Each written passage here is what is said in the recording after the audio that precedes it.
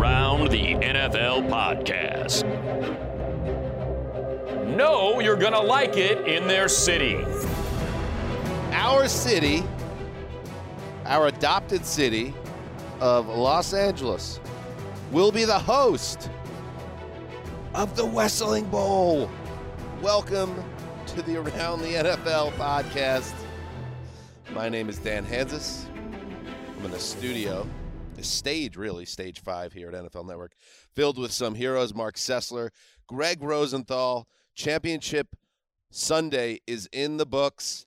And yes, somehow, some way, the football gods, whoever's out there, deemed it necessary that this year would be the one where the Cincinnati Bengals come out of nowhere and advance to the Super Bowl to face none other than the Los Angeles Rams. The Bengals, Mark, Chris Wesseling's boyhood team, the man that he had such a difficult relationship with, ending with a divorce and a dossier.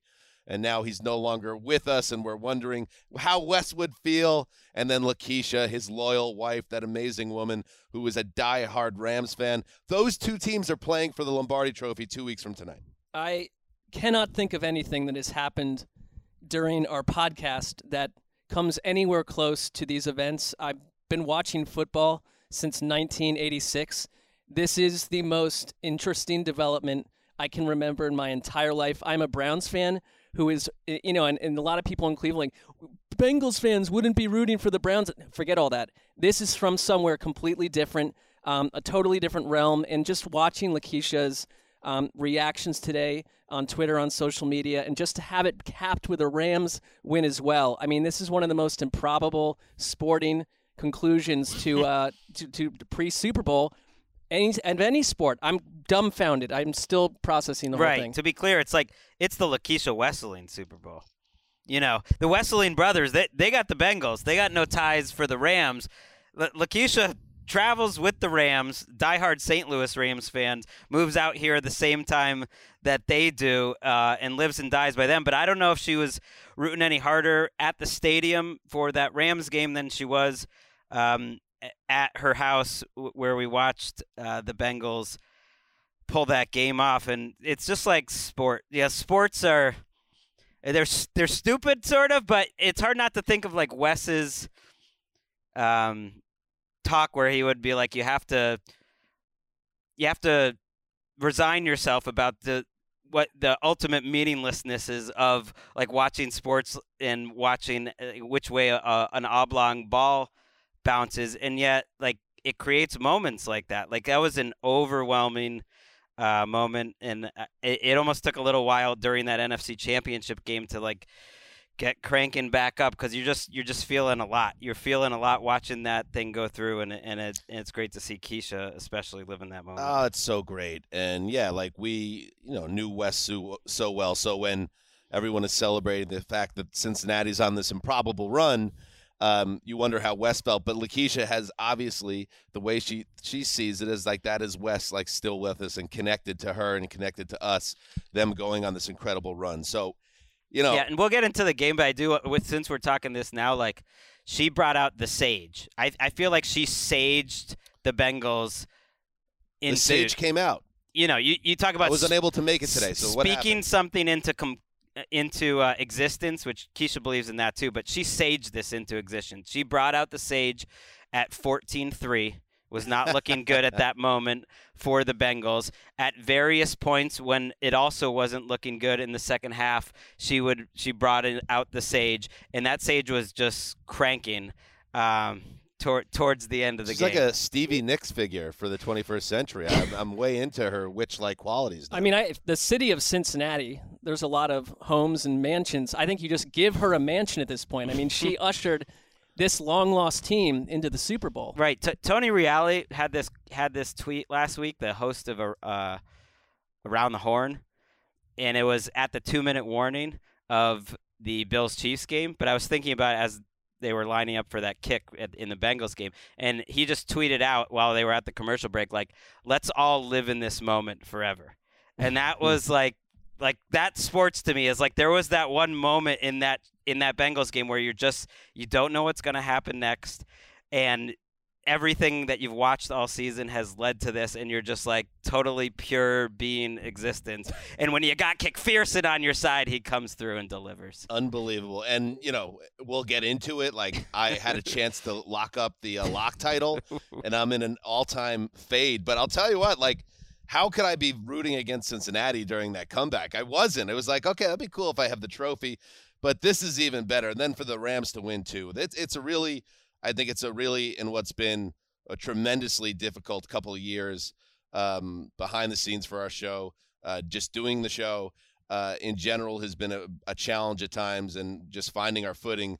For this to be the outcome of the first full season after we lost Wes, I don't know, it just, you can't make it up. It's the stuff of movies, and we get one more game to determine a champion. So we're going to go through both games. We'll start with what happened at Arrowhead Field. And just from a pure game, there is all this stuff that's all personal to us, but just from a pure game standpoint, that was one of the more mystifying games I can remember, about how things can change in an instant. So let's get into it. Let's head to Arrowhead Field and break down the AFC Championship game. Snap to Mahomes, rolls the shoulder, now in trouble. Now moving to his left, back to his right. Wiley gives him a block to try to keep him alive. Now he fires late for the end zone. Caught! Right side, Kelsey on the touchdown! Kansas City! Burrow back to throw, short pass, caught by Pirine. Pirine down to the 30. Nice. Sideline, 25, 20, 15, 10, 5. Touchdown! Bengals! Shotgun snap to Burrow. Throws it into the end zone for Chase. He leaps. Yeah. He's got it! 24-21 Cincinnati. Placement is down. Butker's kick is good. And we are going to overtime. And now the Bengals will turn to the rookie kicker, Evan McPherson. 4 years ago, he was a senior in high school in tiny Fort Payne, Alabama. Now the Bengals Super Bowl chances rest on his right foot. The kick is up. Hit. Good! Coffin nails! Bam! Bam! Bam! It is no fluke. It is a fact. The Cincinnati Bengals are headed to Super Bowl 56. Oh, Ricky, you went supersized on us, and I love it. Oh, and the bongos are out. Dan Hort, Dave Lapham, KCKY, WCKY also. That was Mitch Holtis on Chiefs Radio. Unbelievable. Best bongo game ever. Who day? Evan McPherson. McFearless. Kicked a 31-yard field goal with 9:22 left in overtime, after the Cincinnati Bengals wiped up the biggest deficit in championship game history on the road at Arrowhead. 27-24. Cincinnati, by the way, 3-0 all-time in AFC championship games. Advanced to the Super Bowl, where they will attempt to win their first Lombardi trophy, sending the Chiefs home in stunning fashion. And to the point that I was making just minutes ago, Greg, this game obviously turns in a way no one can imagine. Kansas City comes out of the gate like they, were just picked up where they left off against the Bills, going up and down the field. They get ahead 21-3. They give up a touchdown. It's 21-10, but they march in the final minute of the half. And then Patrick Mahomes begins what, for me, turned into about a 90-minute meltdown, which I could have never predicted. One of the more surprising things, like we talked about last week, the nature of the game, the Chiefs-Bills game, I thought it was the best game of the ATN era. One of the more mystifying things I could ever remember is what happened to Mahomes from that final pass of the first half, short of the goal line, tackled. They go into the half with 0 points, leads to the momentum building for Cincinnati. They get back into the game and obviously come back to win it. But the Chiefs and the Mahomes meltdown on offense after being unstoppable early in the game, how do you make sense of it? I'm glad you started there in the last two plays of the first half. First and goal, Cincinnati 1 yard line, 9 seconds left for the Chiefs. At that point, they're up 21-10. We can get into the Bengals drive before that later, which was an important drive. he has an incompletion left. At that point, there's 5 seconds left, and they decide to run another play, which I think makes sense. You can easily get another play, and if not, you get 3, and Mahomes frits out. And he said after the game he knew the situation, although he did try to make a timeout. It almost felt like that Tom Brady moment where he thought there was an extra down, and he didn't know the timeout situation, and he just wasn't cool. He wasn't in the moment. He fritzed out, and he throws it to Hill in the flat, and that is just an incredible mistake. But it's still 21-10. And you're getting the ball at half. And you're getting the ball in the second half. But they didn't. The Chiefs never returned in the 8 drives starting at the end of that. In the second half, they went for 83 yards. It's just hard to believe. In the 7 drives in the second half and overtime, they go for 83 yards. They have more than one first down one time. He throws 2 interceptions. They get 3 points. It's like that. It's just hard to believe that they went 3 and out 4 separate times, including in overtime, and you had 1 first down in the other ones. It's insane. And they asked Andy Reid, what did you notice that the Bengals did differently in the second half defensively? He said, they played a little bit more man coverage, but they didn't make any major adjustments. I thought it was the rare example of Patrick Mahomes with the events you just described that unfolded before the half that got into his head. I thought that he was pressing in the second half, too. It was interesting as I was watching the raw feed, and Romo was sort of screaming at the production team, get me a clip of what Mahomes' eyes and what his face are doing after that meltdown before the half, because he wanted to see if he could notice a visual difference. And I think that this was Mahomes kind of crumbling. I mean, Tyreek Hill vanished in the second half. And the Bengals are this team that's been on this journey for week after week that if you let them back in, because their offense has not been closing drives, they're imperfect too, this just became their game. And it's just one of the more peculiar things we've seen because the Chiefs have been on such a hot roll, obviously.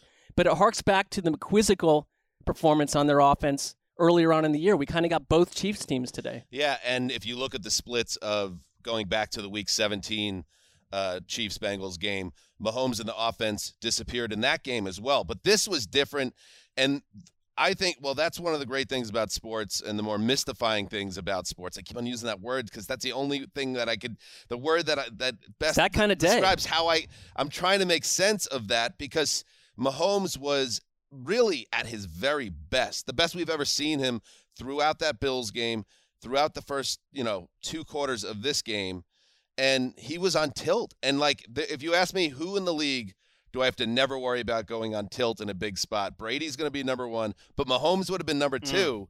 And you have to give credit to Lou Anarumo and the Bengals staff, because obviously there were adjustments that were made. But I'm just wondering how you process that, because even look, Greg, like we can get into that, the final series of regulation. Right. I think if you can kind of combine those two series, that really tells you a they have great a first story. and goal, and you're figuring, okay, they nearly gave this away, but they're whittling the clock down. They're gonna execute here, score the touchdown with 24 seconds left or whatever, and get out of there with the win.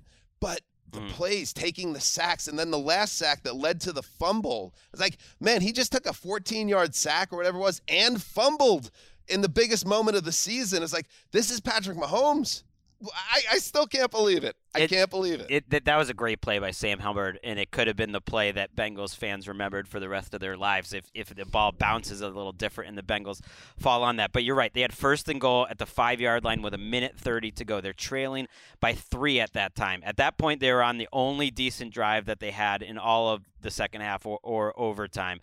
And they were trying to get the Bengals to get rid of their timeout. So they run it on first down, which I think totally made sense. See if you can get in. If not, you force the Bengals to take their timeout. Now there's 1:26 left. And I do wonder if the talk with Mahomes on the sideline was like, don't throw an incompletion. Right. Do not stop the clock here. If you have to take a sack, you take it. And it was really a story in the second half. I thought, okay, maybe they didn't adjust too much. I thought I read some and saw some that they played a little more man coverage. If you ever want like the vindication of just rushing 3, this was it. Because this second half of this game, it was a whole lot of rushing 3, dropping 8 into coverage, and tackling better. The Bengals did, playing coverage better. But then you get to the spot, where he takes a sack to back up 5 yards. Again, that's Hubbard. I mean, so those are 2 massive plays by Hubbard in a row. They take the timeout again. And you're right, he just was kind of running around lost. You have to give credit, but a lot of it, I think, was just like the situation being too much, like trying to figure out what the situational football of it all was, instead of just going and trying to score a touchdown. But that's what's so atypical about it, because this offense has been together for years at the highest mountaintops of the NFL, and for them suddenly to enter into a state of confusion is, to your point, it's just totally mystifying.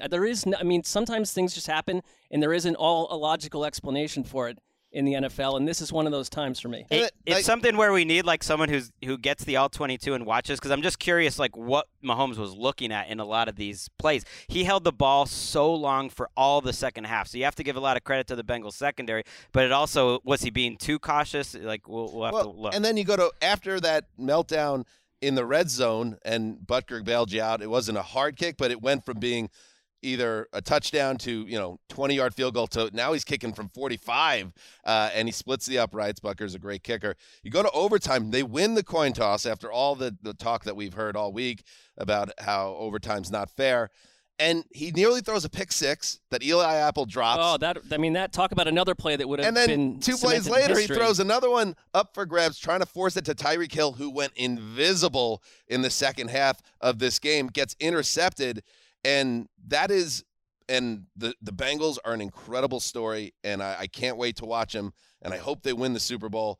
But I'll always remember Mahomes and the offense short-circuiting. That's, to me, the thing that is the thing that's great about sports, but also will drive you crazy, because you think you have things figured out, and then something like this happens. The moment can get anyone, and I think it got Mahomes. Well, and I also think about Kansas City's defense after the Von Bell interception, where it was like, you have a chance to squelch the Bengals as well. And Joe Mixon, who is not, necessarily thrived on the ground in the playoffs at all, ran through them over and over and over. And it's just like they've seemed like ghosts at the end of this game, the Chiefs. They won the coin toss and they go crazy, and the Chiefs Twitter account says like, we won the coin toss. Did you see Josh Allen's tweet? No, I didn't. What was it, Ricky? It was right when the coin toss happened, and he called heads, and it was tails. Josh Allen tweeted pain, period. But brilliant. And like they won the coin toss, and there was like, oh my God, here we go again. And I was thinking, they've just had 8 straight drives where they haven't had a touchdown. They just had 7 where they had 3 points, and especially that the end sequence. I mean, I think the Bengals defense has to get a lot of credit. Hendrickson was getting some pressure on him. He was in and out with injuries. Hubbard, like I said, played well. But this has been a veteran defense. Awuzie was one of the biggest free agent signings of the offseason. Von Bell, Jesse Bates is the one who ends up breaking up the pass in overtime that turns into the interception that Bell gets. He's an all-pro type of player. And even Eli Apple, I was happy for him, because my immediate thought when he dropped that pass was, if Chris was here, if Wes was here, he would be talking about the play he talked about more than any other as a Bengals fan. Yep. The Lewis Billups play, dropping the pass in the end zone. But this time, it didn't come back to bite them. Well, and in that game, that Super Bowl, Montana throws the game-winning touchdown right after. So it's like you're looking at the lost opportunity by the Bengals. This time around, they did it. I mean, I spent most of this game thinking that Cincy's offense, too, lacked the aggressiveness to come into this thing and just put it all out there. And for much of the game, until like the second half really got cooking, they seemed real tight. I mean, at one point, deep into the second quarter, Burrow had 28 yards and 5 straight incompletions, which was not typical Joe Burrow business. Yeah, he was 6 for 13 at one point. Yeah, go ahead. All right, boys. Hold it right there. Let's take a quick break. We'll be right back. And we're back. No, it was 6, and he turned it on with the rest of the Bengals, and now he's the hero of this team and the guy that is wearing a diamond chain and saying, I make way too much money for my diamonds not to be real. I mean, this man is feeling himself. He was, after the game, he talked about being an Ohio kid, now taking the Bengals to the Super Bowl. That's something I'm really proud of, being from Ohio, being the quarterback of the Bengals. It's 2.5 hours from my hometown. This is something I've always wanted, playing the Super Bowl, and I couldn't be with a better group of guys. And we did see Mike Brown also on the riser, and we're talking about, or we're texting about, like, where is Wes coming down when he's watching this situation, and the Wessing brothers, we were texting with them, and Greg, I thought you summed it up well, that he would have been feeling the moment until that happened, maybe. Exactly. Does Mike Brown, it's funny, like, does Mike Brown get credit for anything here, or is it like the whole angle, and like, it's all, a lot of it is just good fortune, bad fortune. They had the worst record when Joe Burrow showed up as the number 1 overall pick. Like, how much is connected directly to just lucking into that? And then, you do a nice job building around him and things come together faster than normal. But as an organization, like, we had Paul Daynard on from The Athletic, and he explained some changes they were making behind the scenes to try to get more up to the times. And certainly it seems like whatever they did has worked, because they seem very set up now moving forward with Burrow. I mean, if anything, with Mike Brown, he's given say, power, and influence to other people. And if you go back even to that 2015 team, you could look and say they're the best roster in the AFC. It's like I think some of the stuff that Wes wrote that massive and collected that massive folder about was the fact that they were zigging in the wrong way when everyone else was zagging. They had no scouting department. They didn't spend money in free agency. All that's changed. And we don't know what Wes would think, but the one thing I'm sure of is that Joe Burrow changes everything for the Bengals historically going forward for the next 15 plus years. And I would struggle to think he wouldn't be totally enamored with the club that we've watched over the last couple weeks. Absolutely. You reminded me of 2015 when Wes was really into Duke Tobin. I don't know if you remember, he wrote a whole piece about Duke Tobin. He actually went and asked Duke Tobin questions at the Combine, which Wes was loath to do. And I think that's a really good point, that Mike Brown has changed the style of their ownership, in that I think he's let guys like Duke Tobin be a real GM, even though he doesn't have the title, I don't believe. Be a real GM. His daughter, Katie Blackburn, who's actually has a lot of respect, within the NFL and the organization, kind of run the organization her way.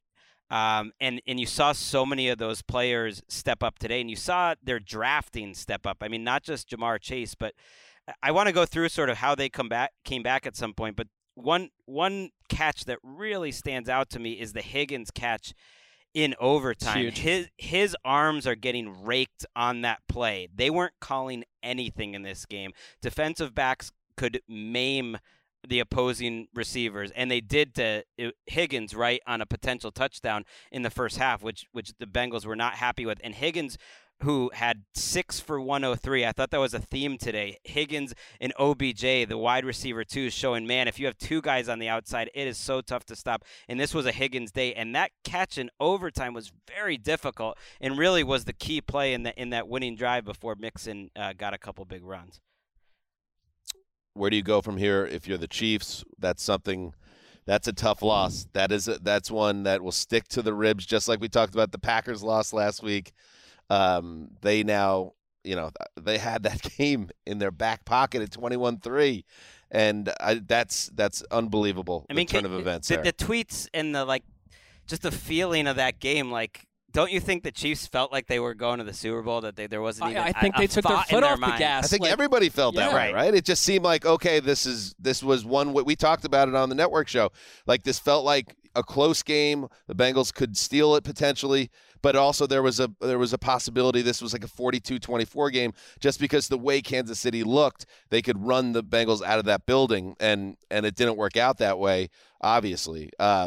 Any other thoughts about the comeback or anything? The one thing that happened early to Kansas City, and they got into that, the time issue at the end of the first half, was when Andy Reid challenged a play.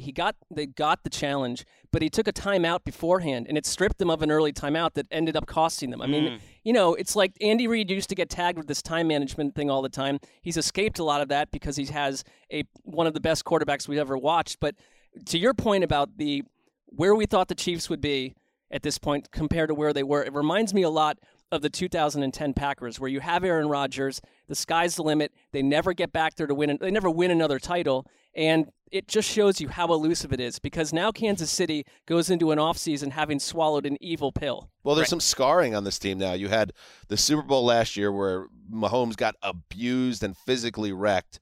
And then you have this game, which is something to collapse, a historic collapse, biggest blown lead ever in the championship Sunday. There is just this level of invincibility that Mahomes had in those initial seasons that now they don't quite feel that way. Now a team's gone again into Arrowhead in the AFC title game, and now you have Burrow and the Bengals saying, listen, this is not your conference anymore. This is our time, and it snuck up on everybody because look where everyone was picking Cincinnati before the season. Look where they were at the beginning of the season on my power rankings. Like, this was a team that was not ready or supposed to be making this jump, and yet they have. Look where they were when I backed off this a little bit and pronounced that they were going to take over the conference back in like November. And it's like, I went to see the NFL.com mid-season predictions, and no one at the entire NFL.com media group out of 30 people had the Bengals in the playoffs at mid-season.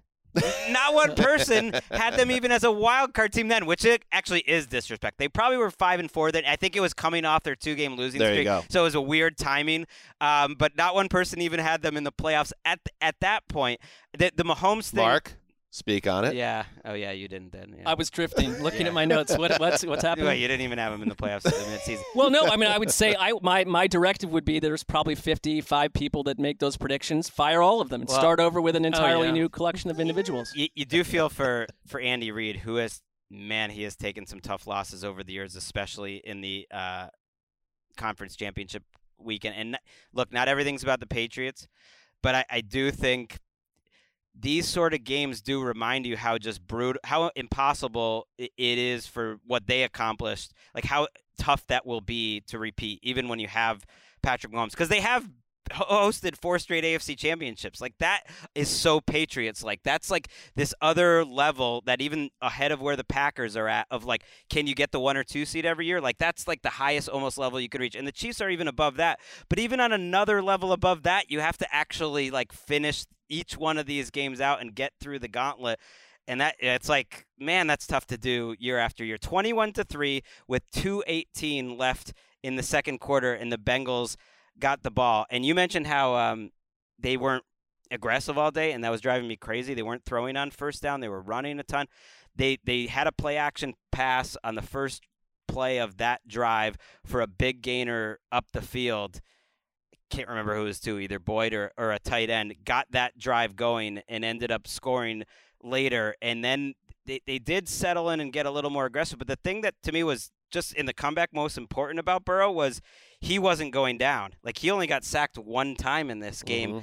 And his legs, and he said this after the game in an interview with Ross Tucker, actually, I was listening to on the way in, that some people, dismiss my legs. Like, they don't think I can run, and they ended up spying me a little bit towards the end of that game, and that really was the difference in some of these field goal drives. Especially the play. I mean, this is when you started to feel like the football gods are operating on a different level here. When he evaded Chris Jones twice on that one play, they showed Chris Jones up close after, and you could just see he knew that thing had slipped away. Can I read one absurd tweet that came out of Kansas City after this? KMBC, I'm assuming that's a television station.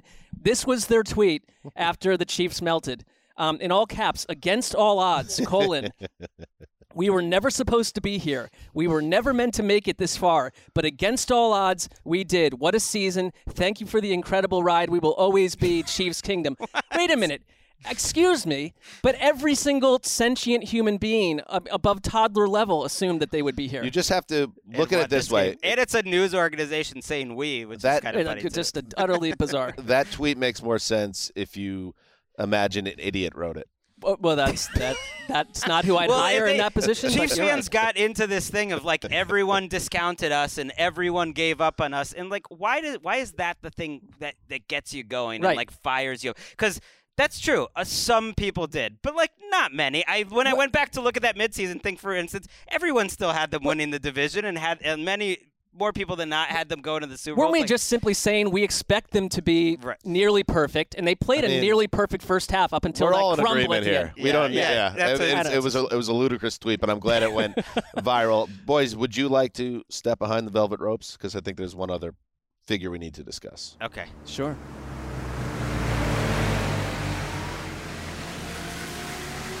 In the non-Justin Tucker category, I can't remember ever seeing a kicker more locked in than the rookie fifth-rounder, Evan McPherson.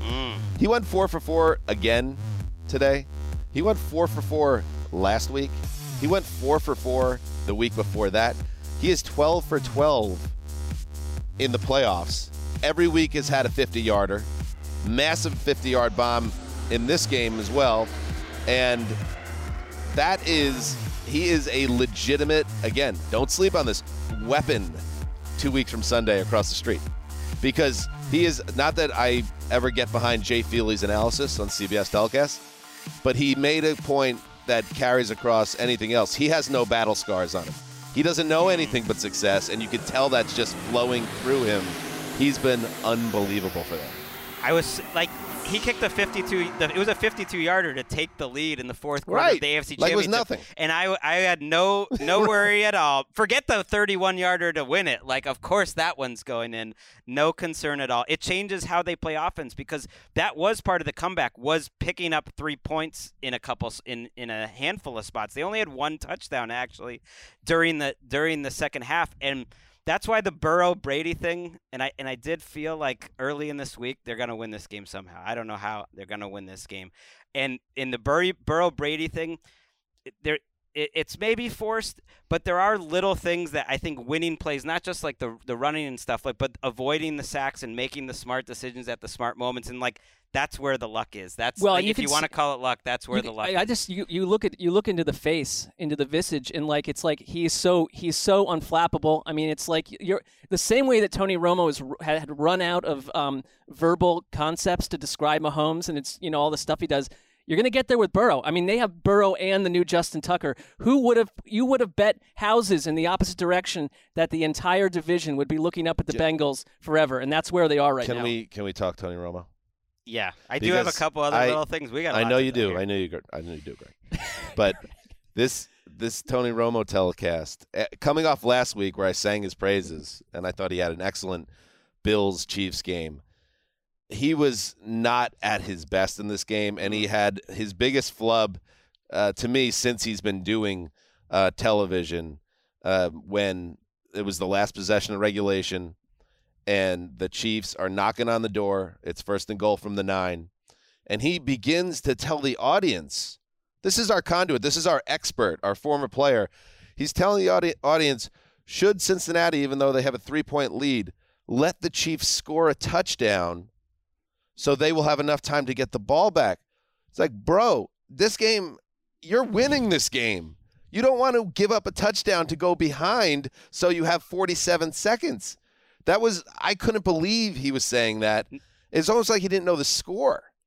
That was an insane thing for Romo to say. In a normal game, you knew where he was going. Like if it was the first Bengals-Chiefs game and it was just all offense back and forth, but that's even then, you can't think that way because there's Malcolm Butler. There's like too many times of doing exactly what the Bengals did. And then there was a red challenge flag, and he was thinking that they should challenge an illegal procedure, like lining up the wrong way, which you can't challenge either. Well, he got caught not knowing the nuance on that one. Like you can't challenge. Part of his job too. It was a bad game. He was thinking like the worst possible scenario was giving up a touchdown with 20 seconds left or whatever it was going to be, which would have been. But, the best possible scenario is Sam Hubbard forces a fumble on Patrick Mahomes, which is exactly what happened. And you got to give your guys a chance to go do that. But you can't even float that as a theory when Cincinnati has like 7 consecutive stops on defense basically before that drive. You can't be like give up the touchdown to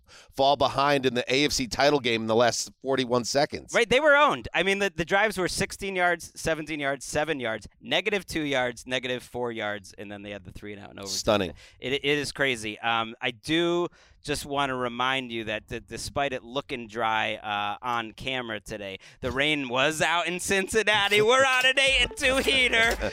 The Rainmaker, forget +7. I should have gone money line and locked it up like Mark Sessler, but it all works out anyways. They won it. Ooh. They won it. Does it get you a little uncomfortable, Mark, when Greg gets this giddy? Sometimes it's like energy. It's Greg's materialism that gets on my radar just a bit. By the way, the Rainmaker's coming back out. Grab that early Bengals +4 line for the Super Bowl because we're riding the Bengals to the end.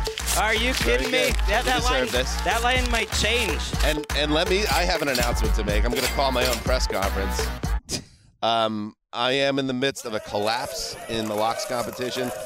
Listen, I have no regrets about my strategy here in the playoffs. The strategy was get behind the best quarterbacks and the superior teams. And I thought that I was doing that, and yet Aaron Rodgers and the Packers let me down, and then Patrick Mahomes and the Chiefs let me down. And I will tell you this, Mark, and this is a show of respect to not just you, but the game. We will not have a tie. We will not have a tie. And I think given the nature of my picks here, I'm going to cede, the prediction. I want you to pick the team you want to win the Super Bowl or think they will. I will go the other way, and we will find out who wins the title. If I'm going to collapse, I want to collapse into a tie.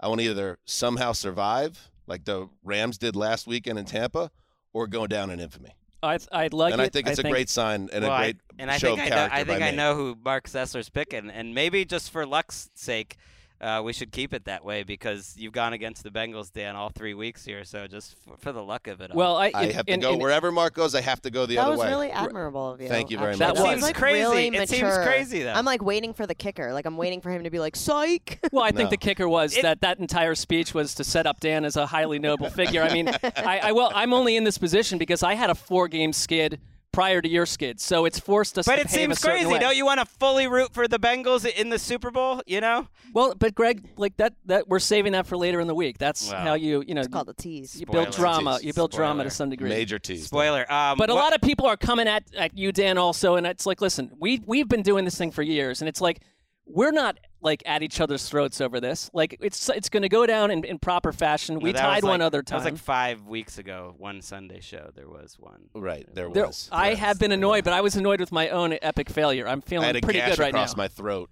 one Sunday night, as I recall. Well, there's a lot to be said to take this thing. But listen, the Packers, they got me mad last week because that was a gag job. The Cincinnati Bengals coming back in Arrowhead, I could live with that. I'll take that L. And by the way, my other pick for this weekend was the Niners. So again, it doesn't matter. Right now, I'm on a cold streak as you were in December. And to that point, I wrote down something to myself that I stopped asking for anything from the NFL, and it started to give me a lot of great things. And that's, to me, I think something is happening here that we have no control over. I mean, we have no control over anything, but I'm along for the ride. That's why I've decided I've tried to keep in control and playing from ahead as the favorite to try to stay in control. I'm throwing my hands up and I said, do what you must with me. Right. Fantasy I'll be on football the Bengals. gods. Control me. Control me, bend me, shape me. Yeah. If you must. If you didn't lose this lock, if the Bengals hadn't come from behind, though, we would not have gotten Chris Rose on NFL Network with a pretty cool moment tonight. They're kicking it on 3rd down. He was 4 for 4. This one's for Wes. Money Mac. Awesome. Chris Rose, we got to know Chris this season on Sunday nights, watching Sunday Night Football with him in the big theater. He's a really good guy, and that was nice. And he's a Browns fan, and so I think everyone is just, no matter who you are, or who you were, or who the Bengals were to you in the past, your heart needs to not even exist. There must be something dark and lost inside of you if you can't kind of feel this Bengals team. And I do think it's one of those Super Bowls, and the Rams are cool too, but where 95% of people are going to be like, spoiler, we're pretty sure who we're into in this game. Sure. Hearing that there's something about hearing that. It was kind of like seeing Wes at London that hit me more than even anything watching at Keisha's and everything. Something about hearing on NFL Network him saying this one's for Wes. It's just it's bigger than just just Wes and the podcast and the Bengals. It's awesome, and all the messages from everyone today has been awesome. Very cool. Yes, and so many people feel the same way we do. That just something strange is in the air, and as difficult as this is, been without Wes, this has been a nice little thing that we've been able to enjoy together. All right, let's take a break and talk about the game that produced the NFC champion and, yes, the Cincinnati Bengals opponent in Super Bowl 56. Yeah, the Bengals going to the Super Bowl. Let's take a break.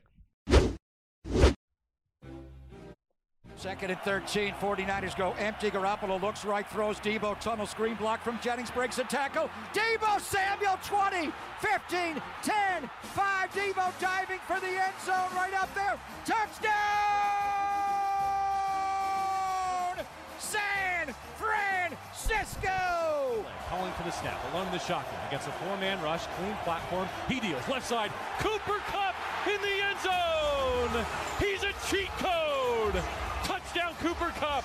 Touchdown, LA. Snap back, hold down. The kick is on the way, and it is right down the middle. Matt Gay from 30 for a 20-17 lead with 1:46 remaining. Snap back to Garoppolo. Pocket crumbling. He spins out. He's hit. He's wrapped up. He flips it forward. It's tipped. It's intercepted. It's intercepted. It's intercepted. Aaron Donald got pressure on Garoppolo, and Travin Howard clinches the NFC Championship game. Hey, how about that? My buddy, my picnic pal, JB Long, with the call of his life, KSPN. Also heard Greg Papa at KNBR up in the Bay Area.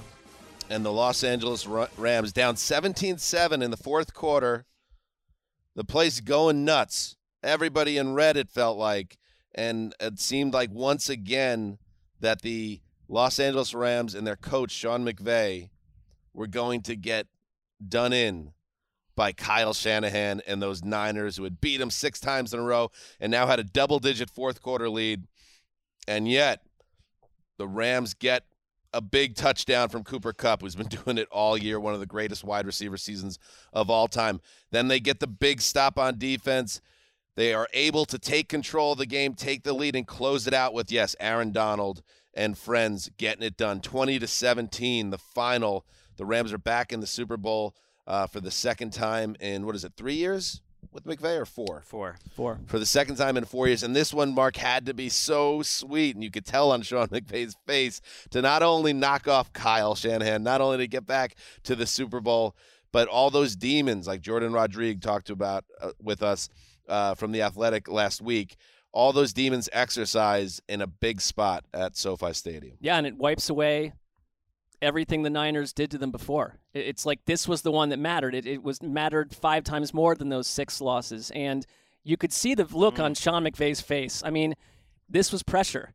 This was pressure on the entire team. And they overcame a lot. They overcame, the Matthew Stafford mistake. They overcame the fact that I thought their defensive line, the strength of the team, did very little for much of this game. Where was Von Miller for so much of it? That Aaron Donald's name was called at the most optimal time at the end to cause that interception. There's a lot to get into with this game too, but the drive that I felt maybe told me the Niners are slipping away, because we know that Jimmy G, he is a journey. I mean, and you have to sign up for... You say journeyman? Yeah, I think I agree with you. Well, yeah, but it's just like, I feel like it's weeks in a row That's not nice. where you're watching him throw passes that were, I want to call them, but desperate, bordering on high risk, and he got away with a lot of that stuff. And today, he did not at the end. And I thought they finally caught him. Somebody took the gift. We had been calling for it for weeks, that at some point it's going to haunt them in a way that they're not going to be able to unhaunt themselves. And it happened today. The drive, though, for me, 17-17. There's 6+ left. Total melt job by Jimmy G in the offense. They took 23 seconds off the clock when it would have been the patented time for Shanahan to get the ground game going, just to not even give Matthew Stafford and the Rams a chance back in, and they did. I mean, they let this game away, and the Rams, you get a performance by Odell Beckham. It's like everything, and at this point this is not news, but all these moves they made. It was a year ago today that the Stafford trade was announced. To have known back then, a lot of people doubted that deal, that the Rams mortgaged their future, that a year later they'd be here. It's like, And I certainly had fun with it when they had the tweet, "We're all in," after the moves that they made. Right. And then they were a little bit, on and off for a stretch there during the regular season. And it looked like, man, are they not only going to never have any premium draft picks, but they're going to go all in and they're going to fall short. And yet here they are, like the Bengals, another 4 seed, Greg, that got hot, found themselves all of a sudden hosting the NFC Championship game and then executing in a way that San Francisco had executed against them in all those prior losses. Yeah, maybe they're better off playing from behind. I mean, 17-7 entering the fourth quarter, and you go touchdown, field goal, and your defensive line and Aaron Donald and Von Miller and that group that had been quiet throughout the game beasted 3 straight drives. Yep. So it's like we don't need to hear anything about this team's toughness.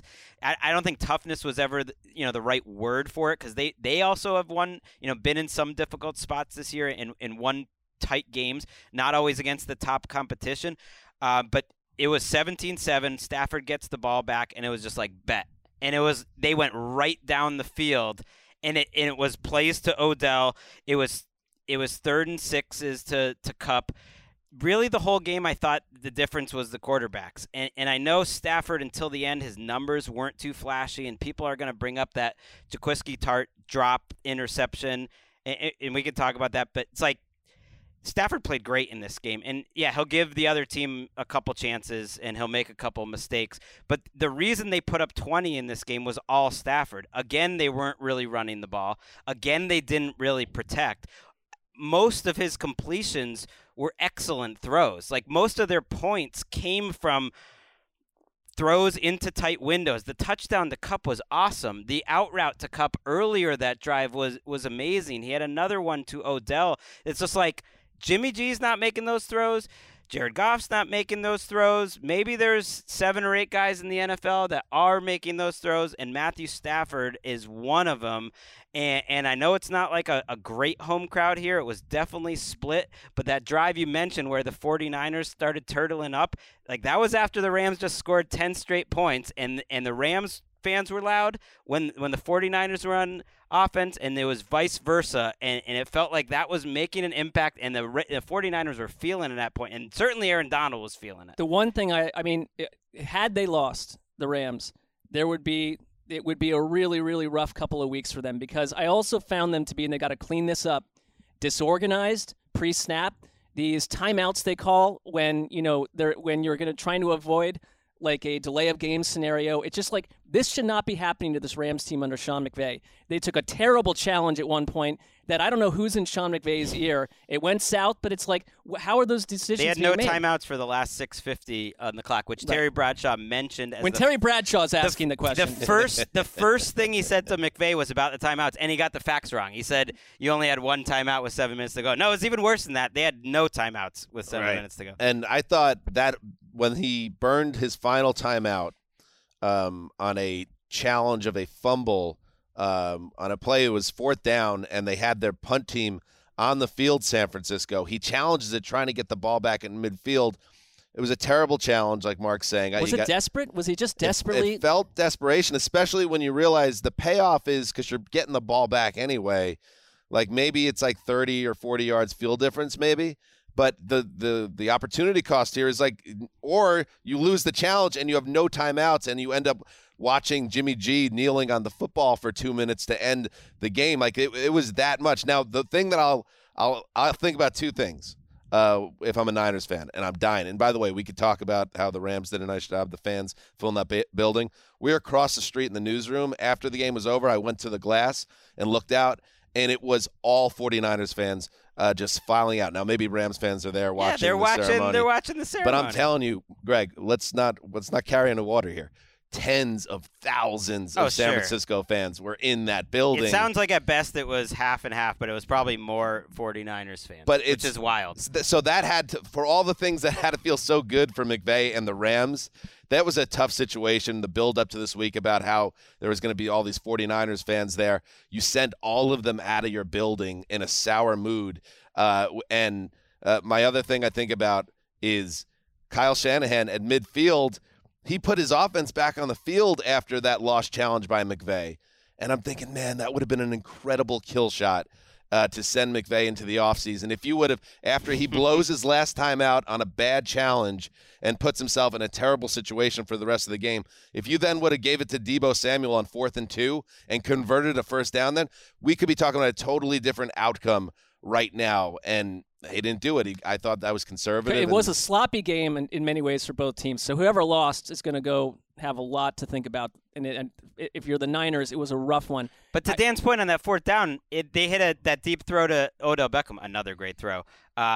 2 plays later, they were back at the exact same yard line that Kyle Shanahan. And it gets back to what I've been talking about on the show. Both of these guys have this weird inherent conservatism streak in them in terms of 4th downs. Even McVay kind of played for the field goals on their last 2 field goal drives, and it worked, and that's great. But there is something about them that's like inherently they're progressive in terms of their view on offense and scheme, but in terms of like the tactician of like a game day, how I handle my team, they are a little conservative, surprisingly. So can we hear the? Sorry for cutting you off there, Mark. Mark, No. I'm going to tee you up on this one, Mark, because let's see what it is. The other thing that's going to stick to Niners fans, of course, Jaquiski Tart, the safety. There's 9:55 to play in the game, and the Niners, I believe at this point, are holding on to a 3-point lead. And Stafford drops back to pass and throws a balloon into the middle of the field. I would like to hear the Niners call this because this was another huge moment in the game. Stafford back, it's in as he throws deep downfield for Van Jefferson, and the ball should have been intercepted. It was dropped. Jaquiski Tart had the interception on the 49er 32-yard line, and he dropped the ball. And he is sick. The ball is underthrown, and Tart flat out drops it. It couldn't have hit him any better than it did, right in the V of the neck. Great call there. Yeah, it was 17-17 at the time. And after that play, immediately after this drop, it should be Niners ball with a chance to take back control of the game.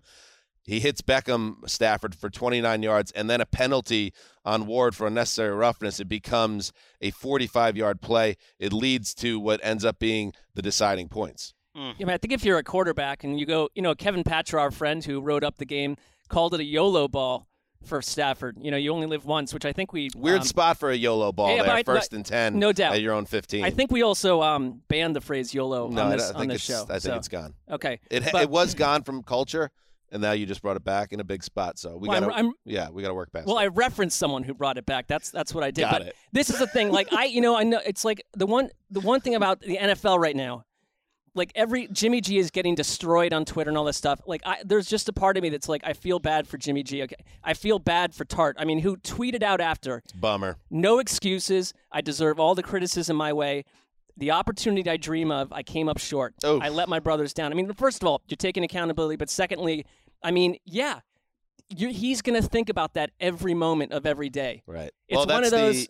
Here's that play you mean specifically, or the whole dropped game? Not the whole game. Tart. Tart's dropped interception. It's like that would have ended this, and we'd be talking about Matthew Stafford's 2 killer mistakes in this game versus saying Stafford played. Game's tied there, right? It's tied, yeah. but that was they're never from that point on. Their season slipped away because they gave up the drive, and then Garoppolo then takes the hit and throws the ball up for grabs. That stuff, you can always do that, though. Like Jalen Ramsey had 2 potential pick sixes in the second half that he dropped, which like he would be living with that for the rest of it. He's such a competitor. I would imagine it's killing him right now that he did not make the big plays in the big moments when he could, but he had his defensive guys around him to step up. I really do think that's what makes this Rams team unique, special, potentially a championship team, is this defense really is great. And I know it didn't feel like they were getting after Jimmy G that much this game. They stuffed the run. I mean, that 4th down that they didn't go for, Dan, it was because Eric Weddle came up on a run blitz fit and stuffed him. And then the next down, it was Gaines and A'Shawn Robinson who stuffed him. And you look at Elijah Mitchell on the day, 11 for 20. This dude has been killing everyone all year. This running game is what they're built on. I got you, Greg, but give it to Debo and see what happens. But Debo even 7 for 26. Well, here's a stat to your point. I wrote this down. San Francisco, in their first 5 playoff games with Kyle Shanahan, averaged 177 0.4 rushing yards per game. That's 5 yards a carry average. Today, 20 for 50, 2.5 yards a carry. Right, and like I did the Sky Sports hit going into the fourth quarter, and Baldy was just talking about this is where like what's happening. Aaron Donald hasn't made a play all game. It's 17-7 at that point. Like Aaron Donald needs to be the one who makes the play. If he's going to be on the sideline trying to fire everyone up and change, and he did. He had 2 QB hits in that fourth quarter, and it's like everyone's going to kill Jimmy G for throwing that pass. If he doesn't throw the pass, he's taking the sack, and it's 4th and game over, 4th and 20. And if the guy doesn't drop it or it hits the ground, it's 4th and 10, and they're going to win the next down anyways because they were going all over them at that point. And they stepped up. We talk about quarterbacks stepping up in the fourth quarter, like those dudes stepped up in the fourth quarter. Let's hear from Aaron Donald. Our boy Steve Weish, interviewing Aaron Donald on the field, and I think Von Miller crashes into the interview. You know that thing. I always wanted to be part of that thing. Right. You win a big game. Well, we kind of did. With Wes and company when we won the Shield titles. We were interviewed by Kwang Lem on the desk, and I believe there was a moment where maybe Wes was being interviewed, and I just like went over Wes's shoulder. He's like, "We did it, man!" He's like, "Oh man, you're a real star." And it's like, "No, you are, bro." I think that moment might have happened. Well, I think that there was you kind of you're sort of the person that showed us how to do that. That you did a nice job Mark. with that. And Greg, you got a trophy too when we went back to back. The Shield. Oh yeah, I was the general manager. Do we not? I was the Odell Beckham. No, they would have had to win a title. I was a big free agent signing and big signing. We needed that. Made sure it didn't get stale in the club. Let's hear Aaron Donald after the game with Steve Weish. What about the way the defense held up? You go into the fourth quarter down 17-7, and you shut them out to give your offense enough time to rally. I brought the guys up. We got too much on the line to lose. Way too much on the line. Everybody bowled up, guys started flying around, and we found around to make big plays when we needed to. And also, lastly, the pressure you got on Garoppolo that led to the sack to seal the deal. What about that play? Just being relentless. That was me and Wes. Ain't no way we gonna do it. Ain't no way. That's amazing passion. I love it. Great job by Weish in a big spot there. And there was a great moment in the game. This is 17-7. Donald is one of the great players in the history of the sport. In his prime, he's been to near the mountaintop once. He's been to the Super Bowl. He's been part of some disappointing Rams teams through the years. And you see him pulling those guys together on the sideline and giving them that exact message that he just explained to Weish. Clearly, he's like, guys, we cannot let them move the ball again. We are better than this team. We need to win this game. And literally from that moment when Fox caught that on the sideline, their defense never gave up another yard in that game.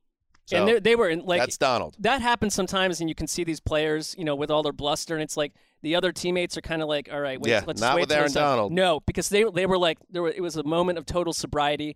They were nodding along with him, and it changed them entirely. And the Rams in general are an advertisement on team building because it's like, go get these stars, give them a little bit of time. They're going to peak at the right moment, and you're going to have so many Odell Beckham disgruntled wide receivers and other players midway through next year saying, get me out of this trash city and take me somewhere special. Let's talk Odell after the break. Let's talk Odell because he really did. He profiled as an important guy in this game because the Rams need that. They need that secondary receiver. They lose Tyler Higbee to injury earlier in this game, so then Beckham becomes an essential figure. Kupp is going to do what Kupp does, 11 for 142 and 2 touchdowns on 14 targets. Some of the biggest third downs. Is brilliant. He is the MVP. And he had a drop. Those numbers could even be bigger, but he made every other play in this game and is such a money player, one of the best wide receivers in the sport. But Beckham, first 100-yard game since week 6 of 2019 with the Browns, and we had been waiting for Beckham to have this type of game. He didn't find the end zone, but he was 9 for 113, and every time Stafford looked for him on 11 targets, Beckham was there, ready to play, and made the big plays that, frankly, as someone who's been vocally critical of Beckham, and I still hate the way he kind of got his way out of town in Cleveland, but you have to give it up to him because he's now really proved himself, Mark, a guy that for all the ups and downs of his career, when the spotlight was bright here with L.A., he really has answered the call. Absolutely. Like, I don't like the exit either, but that's secondary, and that's in the deep distance at this point to me. It's like he was looking out I think, for how he'd be remembered as a player. And we do think of him differently now. And, I mean, it took a little bit of time, but it was also Matthew Stafford's first season in this offense, too. And I give the Rams a lot of credit for honestly going for it, and not in foolhardy fashion. And like the way that it's working for them, it's because someone like Les Snead chose to think totally differently about building a team than other teams do. I mean, Odell was found money. He got his way out of the Browns, but it's not like they had to trade for him. But they did call him up though and explain how they'd use him. Like it wasn't just about money or where he they made it clear to him that was the landing spot, and they were right. And then Robert Woods blows his knee out. Right. They did a great job. They did a great job getting him, building a program to get him to the point. But it's sort of been lost in the shuffle. Like he's getting paid, the same as like Will Fuller gets paid for 8 games. Like he's just getting a half a season at $4.5 million. I mean, that is incredible. I think he got a $750,000 bonus now for winning. He keeps getting more bonuses because they win, and it was tied to winning, which is brilliant too. But it's like every team's got a weakness, and all year it was like, how are the 49ers overcoming these cornerbacks? Like, how are they doing it? Like, it just doesn't make sense. Like, DeMeco Ryans and the pass rush are just overcoming it all. And I think today was a day where it hurt them because you just can't cover 2 guys on the outside. They had to leave Odell Beckham by himself while Cooper Kupp was getting doubled inside, and Odell beat him over and over. Whereas the Rams' weaknesses, in theory, I don't think showed up as much. Some of their linebacker play where they try to get cheap. Troy Reeder had a tough day. But, like, they lose their 2 starting safeties during that 49ers collapse, and they bring in Nick Scott and Weddle, and those 2 dudes have been awesome. And I think I get on McVay for some of the things he doesn't do as well. I get the feeling, like Belichick, he is about as good a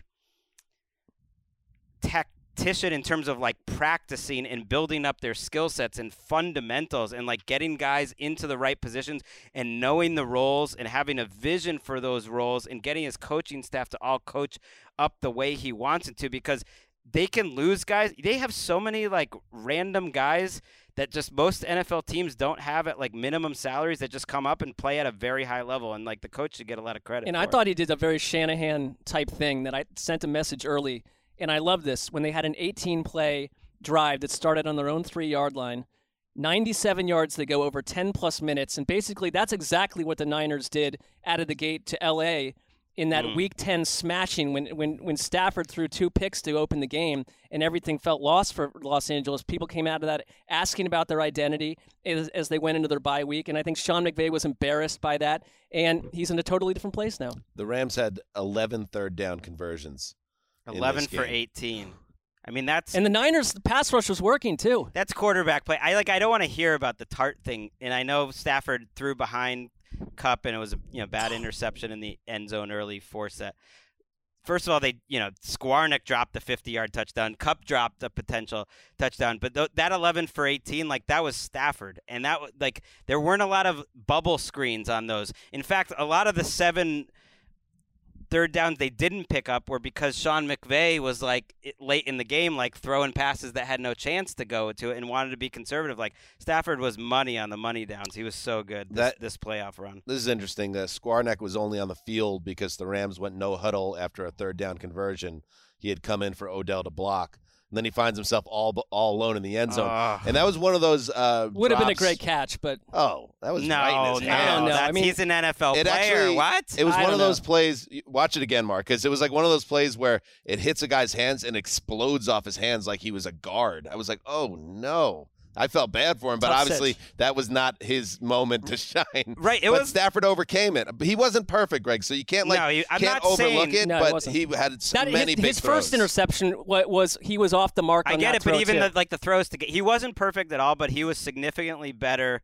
He's been great the whole playoffs. Than every quarterback he's gone against, and and just the quality of the throws, I guess you can't underrate because he's doing things that other guys can't do. Guys other than Odell and Kupp, other than Kendall Blanton, who had a great game at tight end, had 9 targets for 7 yards. So, like, it was all Odell and Kupp. Well, you may have to do it again because you don't have Tyler Higbee necessarily for this game. We don't know what's going on with his. But kicker club scenario, I would be concerned with if you're the Rams about Matt Gay. It just does not seem reliable to me on any level at this point. I think he missed the net with his first attempt. He did even though they weren't difficult kicks per se, hitting those two in the fourth quarter helped put him into the championship game.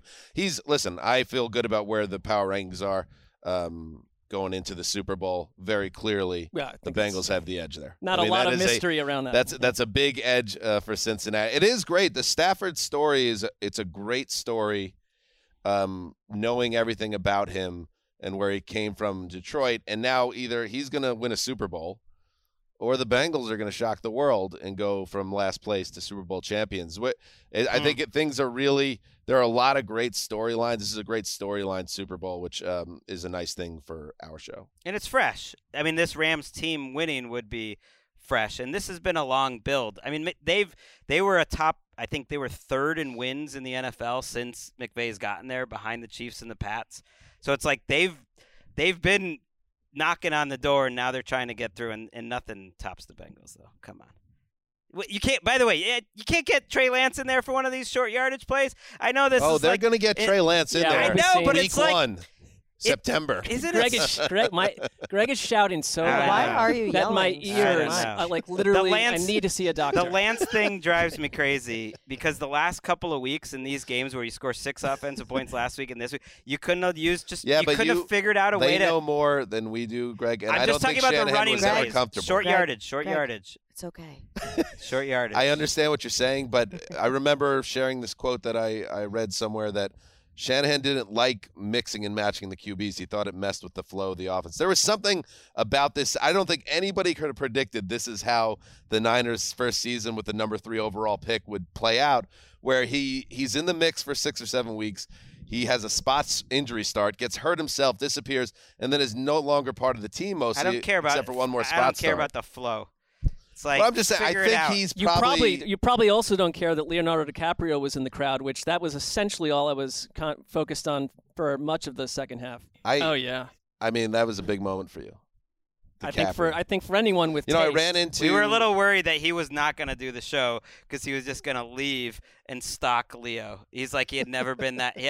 Wasn't aware that he was. It did occur to me that he close was to like literally 4 football fields away from my desk seat. Right before we started taping, I ran into Scott Hansen of Red Zone fame, and Scott, he told me a corker, a Leo DiCaprio story he had. Now I can't share details of it because I don't want to betray Scott's confidence because I think we might have a growing friendship now. It's in play. I think if you're the listener, let your imagination soar. It was that juicy of a story. But he told me a winding tale of Hansen and DiCaprio in a big spot, and DiCaprio being on the wrong side of history in a big spot. Maybe well, he goes there sometimes. If you see me in Los Angeles, he's on the right side of history now. Lifelong Rams fan. I mean, he was living and dying with the Van Jefferson drops and everything. He's just like he's a huge Van Jefferson He's fan. not technically big enough a football fan for Greg, so he's not allowed in the. Yeah, he's a huge Rams guy. Yeah. He's a huge Rams guy. If you see me in Los Angeles this week, listeners, and I'm maybe I'm saddled up at a bar somewhere, and you want to come up to me and be like, I would like to hear the Scott Hansen story about Leonardo DiCaprio, I will tell you that story privately. Well, it should make Hansen feel very comfortable. I won't broadcast it, but I'll tell it at the tavern. Okay. Well, I think we're all breathless at the concept of that. So, all right. Any other thoughts on the NFC Championship game, Greg? This is a moment for you now. I know you have a lot on your mind. There's any other thoughts? We're all, but just to button up, like football thoughts, not just big picture thoughts. Just to button up the Jimmy Garoppolo. That was in all likelihood his final game with the 49ers. I believe there was a stat entering the game. He was 35-15 as a starter entering this game. So we're about to, the rubber's about to meet the road, and you're going to learn more about Garoppolo, I think, wherever he ends up next. Because I don't think that accurately tells you who he is as a quarterback. However, I do think even if his value took a hit during this playoff run, there's going to be a team that looks at that record and looks at the success the 49ers had when he was involved and will say he's our QB1. I think that's going to happen. You'd have to, if you're a front office, also note that he's in the offense that is going to maximize every quarterback that's ever in it under Shanahan. Like, there's a major buyer beware here. I'm just Right. saying I think there's a team out there, and it's not a market flush with options for veteran quarterbacks that's going to identify him, whether, I don't know, Oh, yes, name it 100%. Indianapolis somewhere. Someone's trading for him. Forget like him getting cut on that contract. Someone's looking at that contract and saying, "Yes, please, bring him to Carolina or Pittsburgh or New Right. Orleans or somewhere." And what happens It's after happening. that, we'll see. And I have my doubts personally, but I think he is a starting quarterback week 1, but it will not be for the 49ers. Now, is it Trey Lance? It has to be, right? It has to be. If it's not Trey This Lance, what- there's something going on that we have not been privy to. I don't know if anything has to be with the quarterback market in the NFL at this point.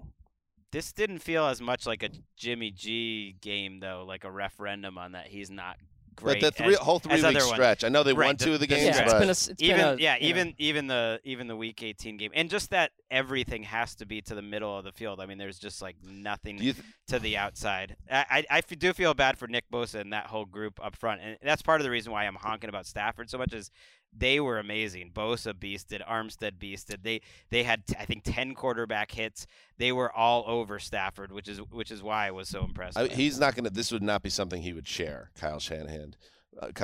But I wonder if he thinks about it. Yeah, we had a 10-point lead in the fourth quarter of the NFC title game. By the way, I think they had The a Super Bowl double-digit too. lead in the Super Bowl as well, and that got away. But I wonder – 21-10 fourth quarter. He also was the offensive coordinator of the Atlanta Falcons. Not sure if you're aware of that. a That's certain good one. 28-3 scenario. But I wonder if he would ever think to himself when he puts his head to pillow, man, if I would have put the kid in. I don't know. Does Did our Trey season Lance end? ever seem ready for I don't all know. of this? He Like, never really got the chance. It's instructed to me that they rode this Jimmy G like roller coaster I the way they agree. did. I They mean, were about to they're a go to team- him though. Remember he was hurt at the moment that they lost that Colts Right. game in the rain, and it felt like that was he wavered and said, "I'm not sure if Jimmy's going to start next week." But then Trey Lance wasn't even healthy enough to play. It was a weird sliding doors moment. There it I is. think I was like, who's going to say sliding doors? Sliding doors. Give us a sliding door siren, Ricky. here's the real sliding doors, and I Yes. know I'll sound like a homer here. And everything would be different, so who knows? But if you told me that the 49ers would be in the Super Bowl if they had drafted Mac Jones, I would buy that. I would buy that. Okay. Well, Mac Jones had a really And nice I think rookie that's who season, Kyle Greg. Shanahan wanted initially. I think that's who he speaking thinks of Mac about. Jones and Patriots homers, yes, Tom Brady may be retired. We felt like this show was a show that should be dedicated to the two games that determined the Super Bowl combatants, and it turned into the Wrestling Bowl. But yes, Tuesday's episode of the Around the NFL podcast, we will be diving deep on Brady. Hopefully we'll have some resolution on his status, but it certainly feels like now with the reporting that he will be retiring after 22 years. I will owe you guys sandwiches. I'm still surprised, and I'm still not totally sold. I know everything is pointing to, and Rap Sheet even said, Rap Sheet came out and said, oh, FYI, he's still going to retire. He's just, and now I'm paraphrasing, he's pissed at Schefter. He doesn't want Adam Schefter on a Saturday morning telling the world that he's quitting the most successful career And in Jeff the history of the Darlington. sport. You got to put Darlington's name in And there. Jeff Darlington. Put some respect on his name.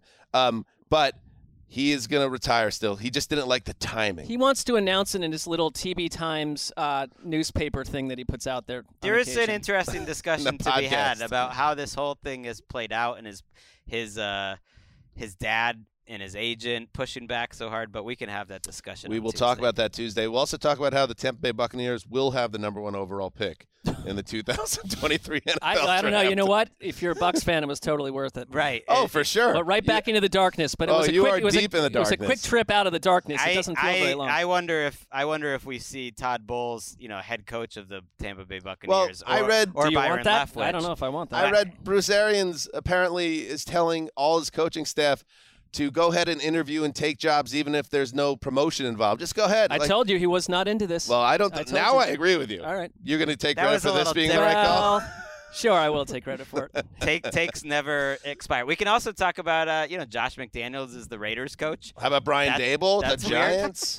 That's a lot Is going on. this the Tuesday pod? I know. No, Let's dive in now. You know, we can also talk about. I'm just saying. So we're on going to hit Tuesday. all these big league storylines, of course, and then we do like to do a show during the ramp up to the Super Bowl where we don't use the word or the word Super Bowl. I don't know if that's Tuesday's show But at some point, we might want to challenge ourselves because we got Thursday, perhaps. I think that's often the time. We have 2 weeks ramping up to the final game of the season. If you don't count the Pro Bowl, no, I do personally.